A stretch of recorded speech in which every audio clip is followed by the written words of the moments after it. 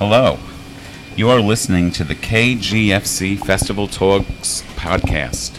I am your host, Craig Horsley, and we are coming to you from the Kew Gardens Festival of Cinema. And we are running from August 3rd to August 12th at the UA Midway in Forest Hills, that's Continental and Queens Boulevard, and also at the Queens Museum located in Flushing Meadow, Corona Park. That's where the 1965 World's Fair was and where the iconic Unisphere is. So today we are speaking with Irina Varina, and she will correct me now. Irina Varina. Okay. And she has a wonderful feature film called Us Forever Ago, and that is going to be shown Wednesday, August 8th at 1 p.m. at the UA Midway. And she is a, quadruple, quintuplet threat in this business, because not only did she write, direct, act in this film, she also produced it.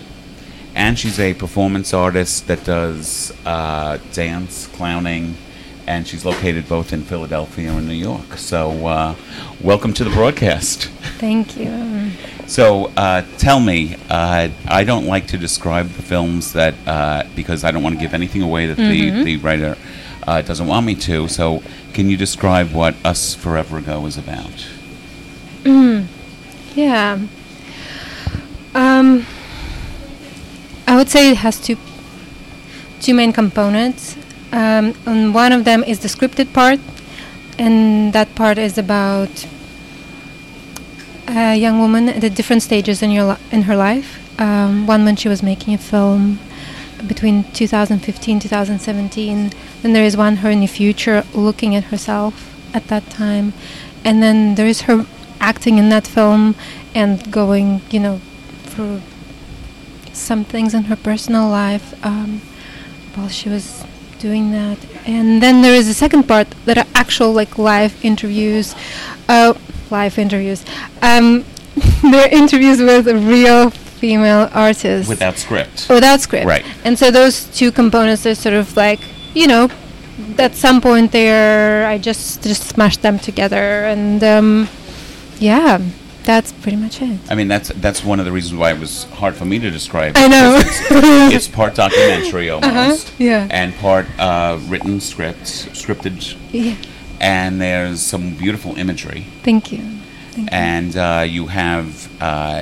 So now, how long ago did you do this film? Well, we actually shot our first shot on March 1st, 2015, during the snowstorm in New York. Yeah. Yes, I saw some pretty good snow I know. images. That's the one. That's the day. Mm-hmm. And then we finished. I want to say in September the same year, 2015. But then right after we finished, I got just swallowed by performance art. I went to study at Headlong Performance Institute in Philadelphia, and I was just like, oh my God, this is the whole new world, and I just want to do this. And it was also the first time where I met people who were making work for the sake of work. Mm-hmm. And not that making work for any other reasons is a bad reason, but I just never met that before in that amount. People just so care about the actual work and not about getting famous, which is again nothing wrong with that. Right. But I just never saw that before, and I was like, oh my God, and they go so deep, and they just spend so much time researching things, and they just really care, and I want to be in that environment. So I got sort of into that world, and then I want to say 2016 I edited it somewhat, and 2017 was when I was just jump into it and edited it, and I applied for grant to finish the sound, and I got a grant for the first time. It was just it was quite a process. So now March to September you filmed. Mm-hmm. Did you also film the interviews at that point? Yes, we did, and it was pretty much I was I want to make this, and I'm gonna go with what I have, and that meant that when I'm gonna have some money to hire DP, I'm gonna film another interview, and then I'm not gonna have money, and then I'm gonna have money, and then I'm gonna film another interview, and the same was somewhat the same with the scripted part. Only, of course, I had to keep like an eye on continuity because certain things were filmed apart. So I just had to be very vigilant about like wearing certain clothes. So now, what's interesting with what you've just said to me, so when you started taking the classes in this, and you saw a different type of artist, did you have any thoughts of interviewing them and interspersing some new interviews into the already piece, or now are you thinking of creating a whole new film with those voices? A good eye, good ear. You're picking up on things. Great job. Actually, yes, I did have an idea to film some of the people in Philadelphia, and it didn't work out. It just like time-wise, it didn't work out, and I was like, all right, that's not what's going to happen. And then last year, I had this, and it's more like imaginary project right now because I was so busy with editing and everything. There was no way it would have happened. But I had this project and I had a name for it, and the name was The Witches of Philadelphia, because I've never been in a place with that concentration of female artists who are like badass, and they're incredible, and I like. I was like, what happened? And I had this image, like witches were flying, and they decided to land in Philadelphia, and that's where they landed, and that's why all these artists there. And I'm gonna go and I'm gonna record it for the history because people have to like remember it. There was a time in Philadelphia where there's like all these amazing women making work at the same time. What is like? It's magical. I have to do it. So I did have an idea. I still have that idea. Right. We'll keep on going. Yeah. Well, what's interesting, for, especially me being from New York, we just think all the creatives are here, and it's wonderful to hear that you're seeing creatives in Philadelphia also. Oh, they're everywhere. We're New Yorkers are like, everything is here. I'm not a snob. But, no. That's just like you. That was exactly what you said. But again, it's people who are in New York. They think their shows can only be produced here. They can only find the actors here, and really there's an entire world out there. Yeah. And so any of you who are listening, if you you can't just stay in the little radius that you're living in now. Philadelphia, Florida, everywhere has some wonderful Detroit. There's so many things happening there right now. Oh my God. So many things. So you are multi-talented, and you've written, which is kind of a solitary thing, I guess, because you're at home, and then the editing you had to do on your own. But you are a performer, so tell me, what's your favorite thing? Do you love being up on the stage in front of a live audience, or is it okay being filmed and then cleaning it up? That's a good question. I'm going to say I'm very introverted by nature. That's on one hand. And on the other hand, the connection that happens in the live performance between, the performer and the audience, that is probably, if you're looking for that, if you're looking for connection in life, which is like sounds so silly, like childish, but I am, and I think probably everyone does, right? If you're an introvert, but you need that audience participation to get that energy, like when you're your energy is at a certain level, but the more you're alone, it may deplete. So you need that audience to increase it again. It may be not exactly that. It may be more of a paradox. Where I'm going with that I'm like maybe natural introvert, and then again the things that I get from the contact with it's like, oh, can I actually live without it? But again, I want to intercept. We can actually get at least a lot of that in just walking down the street and being present and noticing people and noticing when somebody needs help, or noticing when somebody like you smile to somebody and you talk a little bit, and so like those things that we get from the performing, they're not just there, they're in real life every day, and that's and when you go and you perform, people are there with a very open mind, I think, to see what you're... It depends on the venue. It depends on maybe it's like a work in progress showing and there are like 5 different artists and they came to see like 3 of them, and then there is me with my like talking about my personal life, and like doing some crazy dance, and they're like, I'm not sure I wanted to see that, which is totally fine. Yeah. Yes. So you seem extremely busy.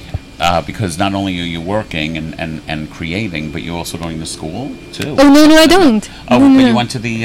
Headlong Performance Institute. Yes. It's a semester of a program, which I did in 2015. So it's... okay, so you finished with that.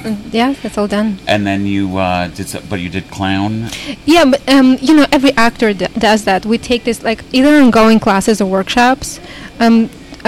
People do it for different reasons. I just always wanted to study, for example, pachinko clown, so I did that in May. But usually like actors who are constantly auditioning, they take ongoing scene study classes, for example. Yeah, that's like the thing. Yeah. So when you were talking about the class where people were performing just for the sake of performing, or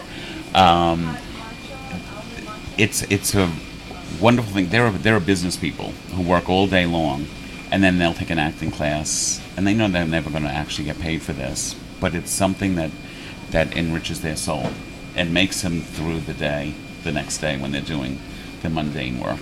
So it's very interesting when you come into contact with people. Yeah, we actually did. I had some talks about it with my friends who are actors about that. Because of the nature of the work of an actor, for example, or performer, you think about presence, or like being and picking up on signals and feeling things and being with your emotions and asking constant questions. Why am I doing this? Why am I thinking this? There is actually we have some kind of value to give beyond making a film and making it work, but it's almost like on a therapeutic level. Sometimes it's so funny. And I had a conversation with somebody, just a stranger sitting on the subway with me, and he was like, all I do is I go to law office, and then I go to a gym, and then I go to law office, and then I go to gym. And we had a conversation about that. Yeah. Tell him to take an improv class. Something like that. So, since you produced this, who did you get to do the editing? Did you do most of the editing on your own? Did you, during the evolution of the film from the final filming to the final cut, did anything change in your vision in this? Oh yeah, everything changed. All I did when we were filming it, I was just following 3 impulses. One was I wanted to interview women. I wanted to shoot this film about a woman looking for validation outside of herself, and then I wanted to like document some like change that's happening in the world. I had no idea what change or anything, but it was just like something in the air, and so all I did was follow those 3 impulses, and then while I was doing it, I started having ideas how I'm going to put them together, but it happened in the editing. Right. And then I gave it to a couple of people to look at it when I had like a first cut. And it was so funny, I had different feedback, and then it was with one person. And I kind of feel a little ashamed talking about it, because I wish I just did that myself. But after talking to him, he almost like gave me a permission to do something about this film, to make it more like meta and to add more layers to it, to actually add my current feelings about it, and then I actually added my possible feelings in the future about it. So while talking to him and when he was telling me his feedback, he gave me that permission to do it, and I was like, fuck, I wish, like, you didn't. I wish I just, like, discovered that myself. Like, I don't need anybody's permission, but it did feel like permission. I was like, oh. You're using that word, which is a wonderful word, that there are so many things that people want to do. Yes. And they're afraid to do it. Yes. And they actually need someone else's permission to do it. Yeah, it's really funny. And it's not just filmmaking, it's just life in general. The permission is, we doubt ourselves so much, we need somebody else to give us the permission to do it. Yes, thank you. I was just on the train and I was thinking that, partially this film is about celebrating doubt. Yes. So, yeah. And knowing that you're going to make a mistake, and every mistake is a lesson. So it's great. And so you've had some great success with this film.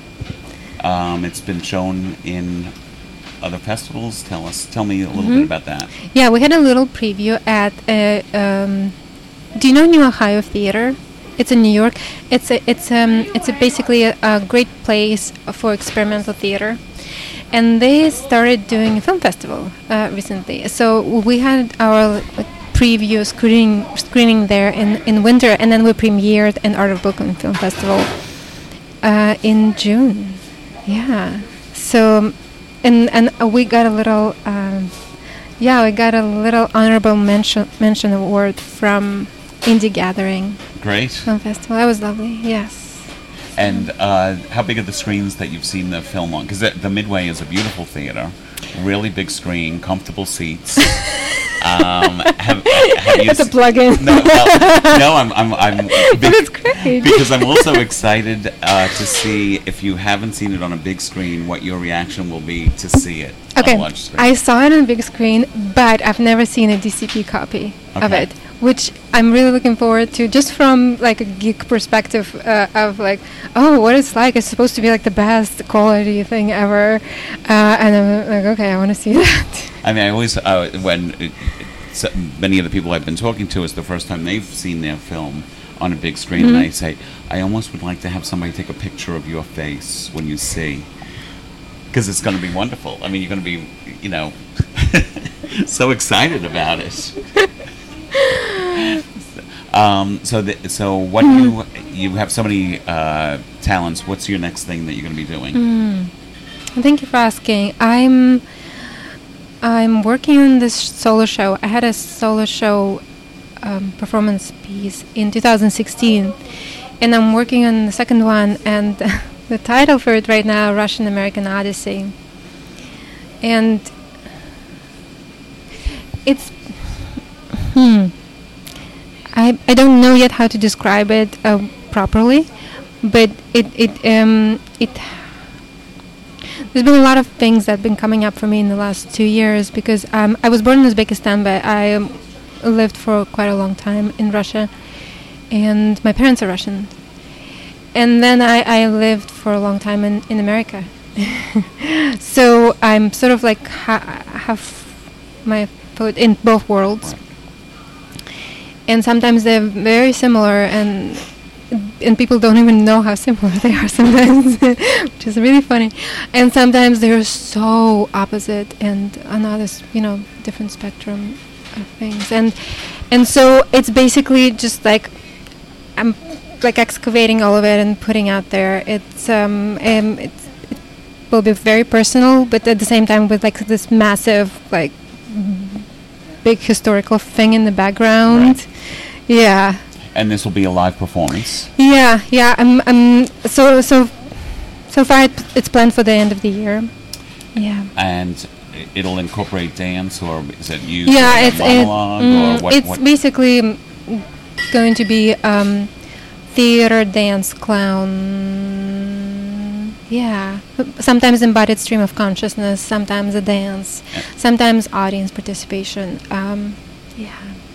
Hoping to do it in New York or Philadelphia? In New York. And then in Philadelphia too. Mm-hmm. Okay, well, definitely you'll have to keep us informed on that. Okay, thank you. And you're in the process of writing it now? I've already written it, so it's in the process of being like figured out, because I'm a very physical performer, so it's basically getting into my body right now. And you need to have a good enough size theater space. No. Actually, no, because the actual performance space will probably be like an allegory for my psyche.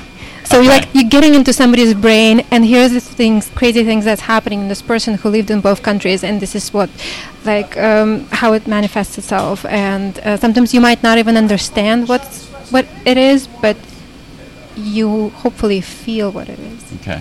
Yeah. Well, I'm looking forward to seeing this. Definitely in New York, and by the end of this year, hopefully. Thank you. Great.